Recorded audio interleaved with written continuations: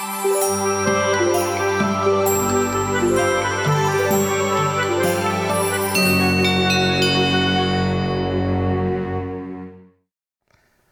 morning and welcome to another Hump Day Hallelujah. I'm Pastor Scott, coming to you from Ascension Lutheran Church in Citrus Heights. This morning I'm coming to you from my study at the conference table in my study, and I'm sitting here at the table. There's no food on it, but that's because today is Wednesday, the day before Thanksgiving. And a few reminders before I get too far into this. One, if you haven't taken your turkey out of the freezer, it's probably too late, but go ahead and take it out and Google some ways to quickly defrost it. It's going to take a couple of days under refrigeration, but there are ways to get that bird ready to cook tomorrow. And the other is, if you haven't already set your DVR to record the Macy's, they're not a sponsor and I don't work for them, but the Macy's Thanksgiving Day Parade, you're going to want to go ahead and click record for that. The other big event happening tomorrow, in addition to Thanksgiving, the 49ers are playing. It's about 5 or 5:30 Pacific Standard Time. They're playing in Seattle. So you're going to want to record that or be sure to tune in for that as well. But here we are on the day before Thanksgiving, and it makes me think, or reminds me of some of my favorite Thanksgivings. For a few years, for 8 years, we lived in Connecticut, in close proximity to New York City. And twice we had the privilege of heading into New York City for Thanksgiving and to see the Macy's Thanksgiving Day Parade in person. And while it's really good on TV and it's a lot warmer, and out here on the West Coast, you can record it and watch it later. There's nothing quite like getting up early on Thanksgiving morning and bundling up and going out and seeing the parade, seeing those balloons go floating by as you stand on the street in New York City.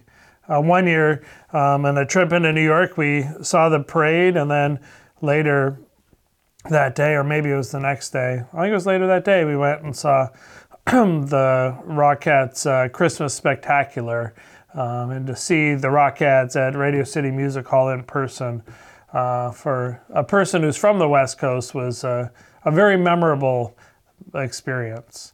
I'm sure you have some Thanksgiving celebrations and traditions that you've carried on through your family, and some memories of some particular Thanksgivings that stick out in your mind. My niece was born on Thanksgiving one year, and my parents ditched us and went off to the hospital and left me and my grandma to make Thanksgiving dinner.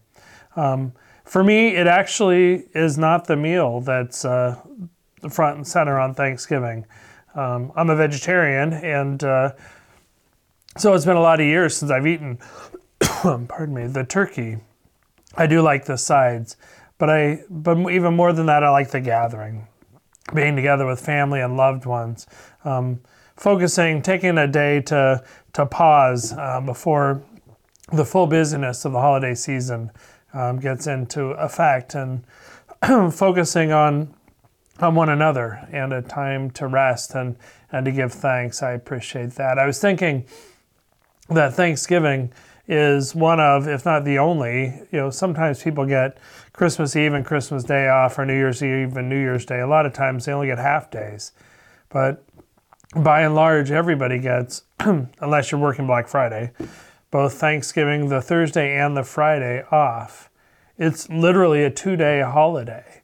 And hopefully that's because it's that important that we would stop and pause amongst our busy life to give thanks for all that we have received, for the abundance of the harvest, for family and friends and community, a respite, so to speak. I hope during this Thanksgiving holiday you find a time and a space to just reflect and give thanks for all that you have been given and all that you've received.